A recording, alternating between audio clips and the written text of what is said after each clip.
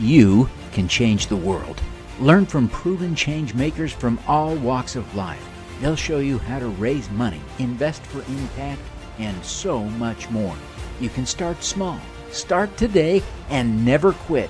You can change the world by strengthening your superpowers. Now, welcome to the Superpowers for Good show. I'm your host, Devin Thorpe. Hello, everyone. I am so excited today. We've got with us Shabar Ali, who is the CEO of Garden for Wildlife. We're going to have such a great conversation. He was at COP28 in Dubai.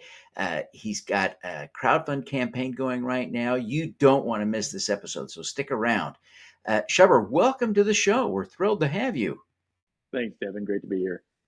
Well, we're thrilled to have you. You know, you're doing such amazing work. Tell us. Let's start by setting the kind of a foundation for our conversation. Tell us about Garden for Wildlife. Yeah, so Garden for Wildlife is unique in a number of different respects. It's actually the culmination of a 50-year-old program that was started by the National Wildlife Federation back in 1973. And the focus has really been mainly for most of those 50 years, education of people about the importance of native habitat to protect species like the monarch butterfly, which I think most of the viewers have probably heard about the plight of how endangered they are right now. But it was more than just the monarchs. It's pollinators across the board, which we rely on, and songbirds that rely on them. And so this program has been educational. It's created something called Certified Wildlife Habitats, mainly in people's yards, including my own yard here. There's almost 300,000 of those now across the country created in the last 50 years, as well as 10,000 schools, like elementary schools and other places that have habitats that were put in for the kids. But about 4 years ago, when my family moved to Maryland from California, the house that I bought had a huge lawn, and I'm not a big fan of lawn. I've been gardening for decades, and so I immediately set out to go and put in a garden to help, the birds and the butterflies and the bees. And it was about that time that this book came out. I'm going to quote Doug Tallamy's book. He's a advisor to the National Wildlife Federation's book is called Nature's Best Hope, and I highly recommend you read it. People oftentimes say a book changed their lives. This one literally did change my life because I wouldn't be doing what I'm doing today. This company wouldn't exist had I not read the book. And what I discovered in the book was that everything I've been doing for gardening for over 20 years was actually not only not helping the environment, it was actually hurting the environment. And so it was a bit of a jarring moment for me. And the reason was actually very simple. I had been going to the big box garden stores for decades, you can think of the names of those stores, and buying the plants that they sold there and putting them in the garden. The problem is that those plants, it turns out, are primarily all invasive species. In fact, I actually went to the local one by me, Googled every single plant in the store, and not one of the plants they sold was a native plant. The problem with that is native plants are actually the food source for the caterpillars of many of the pollinators, the butterflies, the moths, etc. And those caterpillars are the food source for the songbirds. And so as the book laid out very clearly, by wiping out all the native beautiful flowers and plants that are out there, we have systematically destroyed not only the pollinators, but over 3 billion pairs of nesting songbirds, which is why you just don't see as many these days. And you see sparrows and crows and things like that, and pigeons, of course, in every city.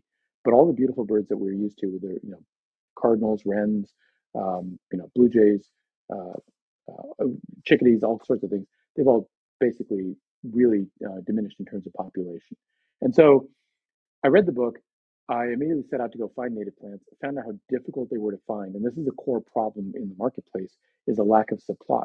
Unless you find like a small local native nursery near you, it's oftentimes just impossible to get them. So I went to the National Wildlife Federation. And at the time, I was one of the global leads for innovation at Accenture, which is a large global consultancy. And I said, I want to do a pro bono project for you, for the National Wildlife Federation. I've been a donor for years, so I was able to get access to them. And said, we need to solve the problem of supply, and we need to make it easy for people to get these plants so they can put them in their yards and help restore habitat 1 yard at a time. And we did a series of workshops, and the result of that was the business plan for this company called Garden for Wildlife, which was going to take all the work they'd done over the previous 47 years and encapsulate it in a business that would source and then ship directly to the doorstep native plants from people's yards. And it was backed by the science and the almost 100-year history of the National Wildlife Federation. And of course, they have millions of members as well. So you had a bit of a ready-made market. Well, we launched the business as part of the National Wildlife Federation department inside. And a year later, I went back to them and said, so this is 2022, was their first full year of sales. I was the very first customer. In fact, those plants are thriving in my yard, although it's winter, so right now they're dormant. But the great thing is they're perennial, so they come back year after year. Uh, Long story short, I went to them again last year and said, this is a fantastic business opportunity, but it's not going to thrive inside of a not for profit because you're not designed to run a business. And they agreed, and they said, we'll spin it out as a for profit company that they are the majority shareholder of. And then we could bring in outside investors, but on the condition that I would come in and be the CEO. And so I jumped at the chance. I mean, this is like the combination of doing good and doing what I love doing, building companies, and having done a few startups in the past, as well as all the big corporate work I've done. I jumped at it. So about 14 months ago, I started as CEO of this business. We've since started to scale the operations, brought in a number of new people as well, and we officially spun out as a separate company with our biggest shareholder being NWF, the National Wildlife Federation, and then the employees. And now we brought in outside investors as well. We closed a safe round, which is kind of like an angel round. It was oversubscribed. The National Wildlife Federation was actually our biggest investor. And then on the back of that, we launched a crowdfunding, which I'm sure we'll talk about in a moment. Well, this is kind of, I mean, this is very cool stuff. And so let's talk about that crowdfunding campaign that you've got going. Sure. You've already raised a fair bit of money there, but you plan to keep the offering open until April. Is that right? Correct. Just after Earth Day, actually. So really to tie it in with the spring planting market.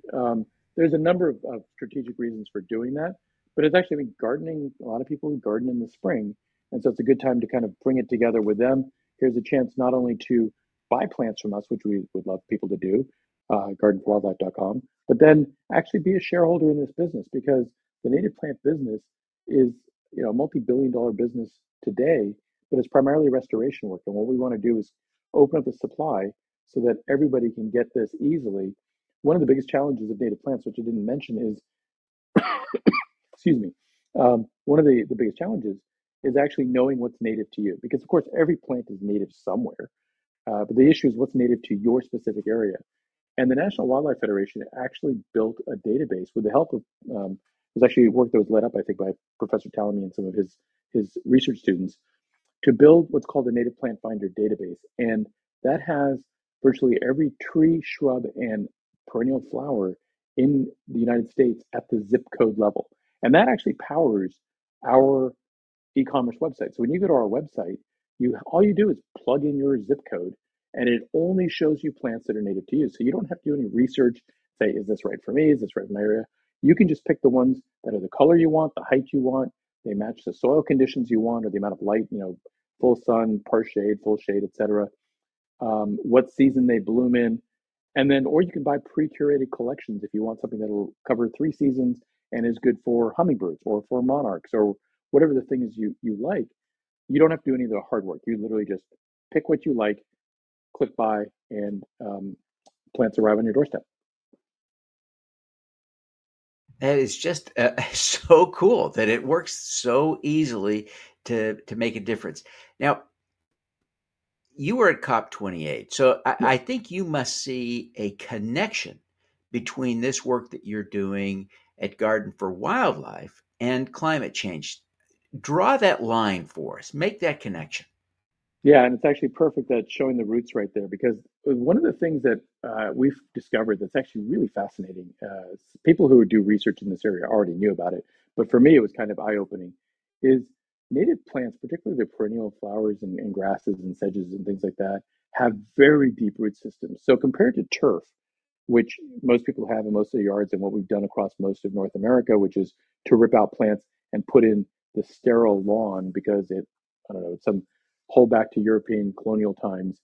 Um, those lawns have roots that most people know only go about 6 inches deep. If you rip out the lawn, you'll see it's just packed dirt below it. Native plants have roots that go as deep as 15 feet. So it has a number of benefits simultaneously. One is it opens up the ground, which allows for more absorption of rainwater. So when you get storms, instead of the water running off into back into the oceans or down, storm drains, etc., it actually can be absorbed and percolated through the ground. And that's actually really important in a state like where I live in Maryland. There's actually programs like my county, Montgomery County, has a program called Rainscapes that will give you up to $7,500 to plant rain gardens in your yard to help divert the runoff because it protects the Chesapeake Bay. Now, you think about all these places where you can put this in. So, one of the things I saw at COP was up until recently, the conversation's either been about carbon or about water or about biodiversity or about habitat.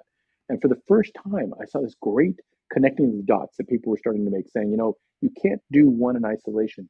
I was talking with a minister from an African nation, and she told me that in order to sequester carbon, they went and planted a bunch of gum trees or eucalyptus trees. The problem is those trees are actually native to Australia. And she said, yes, we discovered the problem when they started to destroy the water table because those plants were the wrong plants for the area.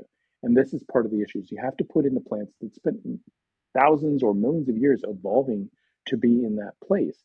And we all know what happens when you bring an invasive species in, whether it's, something like the snakefish or I think they had the cane toads in Australia or whatever. It could be done for the best of intentions or purely by accident, but they disrupt entire ecosystems. And what we're trying to do is help to restore those. And in doing that, you get the benefits of helping biodiversity, helping with water. But oh, by the way, these native plants also sequester a lot of carbon. So it's kind of a holistic solution, which is to me very exciting because it fits well. And I was actually asked by a number of people, when are we going to be in Europe and when are we going to be in places like the Middle East where they're actively working on putting in plants? And Saudi Arabia has a huge plan for reforesting the desert. But we need to finish getting through North America first. So I told them it's going to be a little while. As you think about this incredible work, I want to bring people back for a minute to the crowdfunding campaign. How do people find the campaign? So people are listening to this show and they're saying, man alive, this is something I want to learn more about. Where do they go to learn about this offering? So if you can see the screen, it says invest.gardenforwildlife.com. That's the place to go. If you just go to gardenforwildlife.com, I think we have a link to it there as well. And on that page, we have a video that shows you about Garden for Wildlife, our history, things we're doing, what our mission is so important. We also have, of course, all the registration documents so you can read that in detail, learn more about the business. And then we have different tiered offerings that people can invest in order to become a shareholder, and you're buying actual shares. So I've actually had to stress this with a number of people who've written in during the kickoff of this campaign who said, oh, we're really interested. Is this a donation? And I'm like, no, it's not a donation. We're not the not-for-profit. We're owned by, the majority of our shares are owned by the not-for-profit. We are a for-profit company, and this crowdfunding campaign is to provide additional working capital so we can scale faster. So we've already started building things like greenhouses, and this allows us to build more quickly so we can increase capacity, because once we have enough scale, then we can get into places like physical retail, where I believe a huge part of our market opportunity is. There's 150 million or so gardeners out there, many of whom don't know about native plants, who are people like me 4 years ago. And I want to have our plants. I envision a future where you walk into your favorite big box retailer, you can think of the names, the Lowe's, Home Depots, Ace, Walmart even, Tractor Supply, and there will be a section that is native plants by Garden for Wildlife, which, oh, by the way, from the National Wildlife Federation, we have partners like the Cornell Lab of Ornithology and a bunch of others. That brings a huge credibility to the science of the plants that you are picking, and the plants you see will be native to where you are.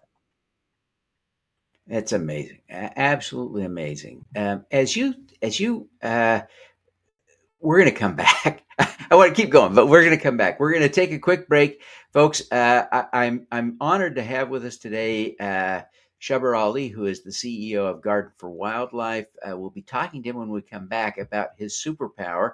So stick around. You don't want to miss this. Want to learn from the world's great change makers? Find your superpower. Subscribe to the Superpowers for Good newsletter at superpowersforgood.com. Make your strengths into superpowers that will change the world. Join the super crowd today. Superpowers4good.com. Join us for Supercrowd 24 for 2 full days of wealth and impact creating content at this virtual conference on April 17th and 18th. We'll have 100 speakers and live pitch sessions. Learn how to invest like a pro and raise money from the crowd. Save 50% with the discount code SUPERCROWD at thesupercrowd.com. Join us at Supercrowd Baltimore to connect with community-focused business leaders and investors working to support diverse founders, social entrepreneurs, and community builders. Learn how to raise money from the crowd and how to invest like a pro. March 21st at the B&O Rail Museum. Register today at thesupercrowd.com. Welcome back, everyone. I should note that Shubber will be speaking. I'm here with Shubber Ali, the CEO of Garden for Wildlife, and he'll be speaking at Supercrowd Baltimore. We're excited for that. But we're going to shift gears with Shubber and talk a little bit now about his superpowers. So stick around for this important conversation. Shubber, you're a big deal. I mean, for crying out loud, let's acknowledge facts for what they are. You had a stellar career up to this point, and now you're the CEO of a company that, while sort of a startup, has deep roots in a well-established nonprofit and the whole. I mean, you're a big deal. What is your superpower? Well, first off, I have to say, you two could not avoid this business is just full of puns.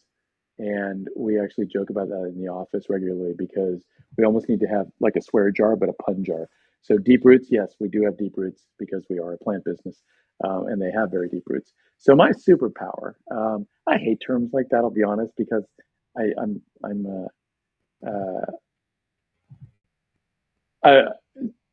so what I think I'm particularly good at over time that I figured out is identifying the right problem to solve. And it's actually something I spent a lot of time with my clients when I was at Accenture, when I was at Salesforce as their VP of innovation, working on my own startups. I've gotten better at it, I will say. So, early on, I think one of the first startups I worked in, which was an AI startup 22 years ago, Infoscape, we were way ahead of our time in a lot of ways in terms of the technology wasn't ready, data sets were too small. It was, but the big thing was we just talked technical to people. And it was a good learning experience looking back. So over time, I've honed what I think is my ability, which is to actually understand what is the right problem to solve. There's a great quote that I've used for over a decade, and no one really knows where it came from. It's attributed to Einstein, but it actually turns out that's not correct. And one of my colleagues pointed that out to me, a German colleague. And so I've since stopped attributing it to Einstein, but it sounds like something he would say, which is if you have an hour to solve a problem, spend 55 minutes defining it and 5 minutes solving it. And to me, having spent most of my career in innovation, I love that approach because the best innovations I've ever seen out there of any kind have this almost duh quality. Like when you see them, it's just so obvious that that's the thing to do. But nobody had done it or even seen it until somebody did it. And it's because we have these blinders of these orthodoxies that limit the way we think. They're just how we get conditioned over time. In whatever environment you're in, we as humans, we build heuristics, we build patterns. And so we stop to see the new stuff. We don't look at things. Some people use the expression, childlike wonder or whatever, or way you want to approach it, or the 6 whys. But when you can keep digging and really understand the right problem to solve, the solution is actually pretty obvious. And that's the thing that I think I'm pretty good at. I was actually in a conversation this morning with a friend here in the DC area, and we spent an hour and a half talking about a range of things in the tech world. And that very point came up multiple times is, understanding what is really the right problem to solve. That is such a great superpower. I mean, that is really powerful. Let me ask you to think of a specific example of a time when you deployed this, right? When you identified the right problem and solved it, and it mattered. Can you think of an example? Yeah. So I'll give you one full example and 2 partial ones. Garden for Wildlife is a result of understanding the right problem to solve, which is it wasn't enough to educate people about native plants because frankly, they've been doing it for almost 50 years and yet it's only getting worse. It's supply. It was lack of supply and then awareness to the people who needed to know about it. I was that customer. I gladly shopped at places and bought all the wrong stuff because I didn't know what the right stuff was. And then it wasn't available once I did figure it out. So that's an example of saying, okay, what do we really have to solve for? It's kind of an arc of awareness, education, access.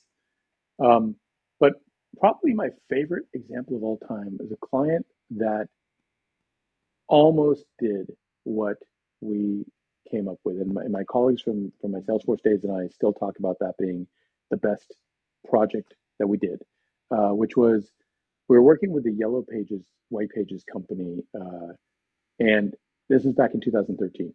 So if you think about Yellow Pages, White Pages, after the 1990s, almost nobody remembers what the phone book was except something that as soon as it showed up on your doorstep, you drop it in the recycling bin or throw it away if you didn't recycle.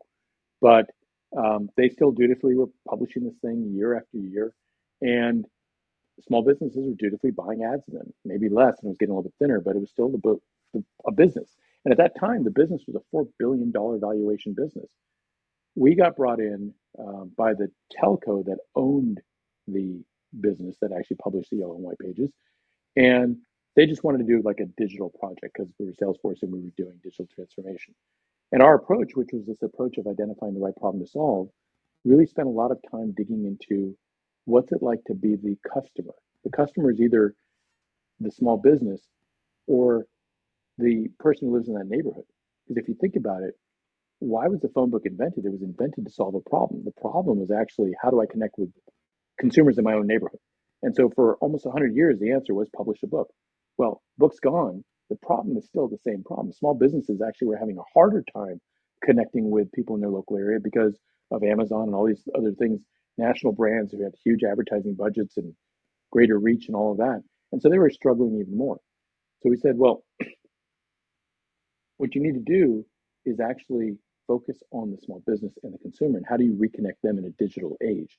And we created a whole platform and a model, but we started with the Simon Sinek approach, which was what's the why of your organization, rather than the what, which is the book. We said, okay, book's dead, forget about it. The real problem you're trying to solve is how do I connect these organizations and how do I let small businesses compete in a world that is now digital when, for instance, simple example, you can't have a loyalty program as a plumber or as a bakery or many other places. First off, loyalty programs are badly named because very few people are actually loyal. It's just a point system. But two, how often am I going to use that plumber? How often am I going to use that electrician? So individually, they couldn't compete with big point systems that like Safeway might have or some other big national brand. But what if you could create a point system that worked for every small business in the same neighborhood? So I could buy from the plumber, get services, and earn points that I could use at the florist, or I could then use at fill in the blank other small business, the shoe cobbler or whatever. And they loved it. When we presented that solution to the CEO and his team, he said, we have to do this. And then this is where I discovered how big corporate politics interferes with corporate innovation. The CIO of the telco, their response was, there's no way in heck we're using Salesforce. Now, again, this was 2013. It was still early in the days of Salesforce being an enterprise tool, not anything like they are now. Now there's 70,000 people. Back then there were 7,000. So they hadn't quite made it into the big corporate world. And that killed the project. 2 years later, that company was sold for $500 million. Right. So their value dropped, 87%. I still believe that was a solution. I still believe the solution's needed, but the problem to solve, I feel like that was one of the best examples we ever nailed. That's a great example. Great example. And I really appreciate you sharing that. Well, listen, as we wrap up, Trevor, I wonder if you would take just a minute and tell people how they can, again, reiterate how to invest, but also tell people how they can, use Garden for Wildlife to get plants, how they can connect with you. People want to connect with you. They want to follow you and on social media. They want to, connect. So give them the best ways to connect with you as well as how to get Absolutely. plants and how to invest. Thank you, Devin. So first off, invest.gardenforwildlife.com has all the information about the offering, and you can literally just use your credit card or I think your ACH as well, and buy for as little as $250. You can become a shareholder. If you invest at 10,000 or more, I don't know why my staff put this on there, but you can have dinner with me. So I will take you out to dinner. The second thing I would actually say is go get this book. Go get this book and read it, and you'll understand why we exist and why you should be part of our journey. Nature's Best Hope by Doug Tallamy.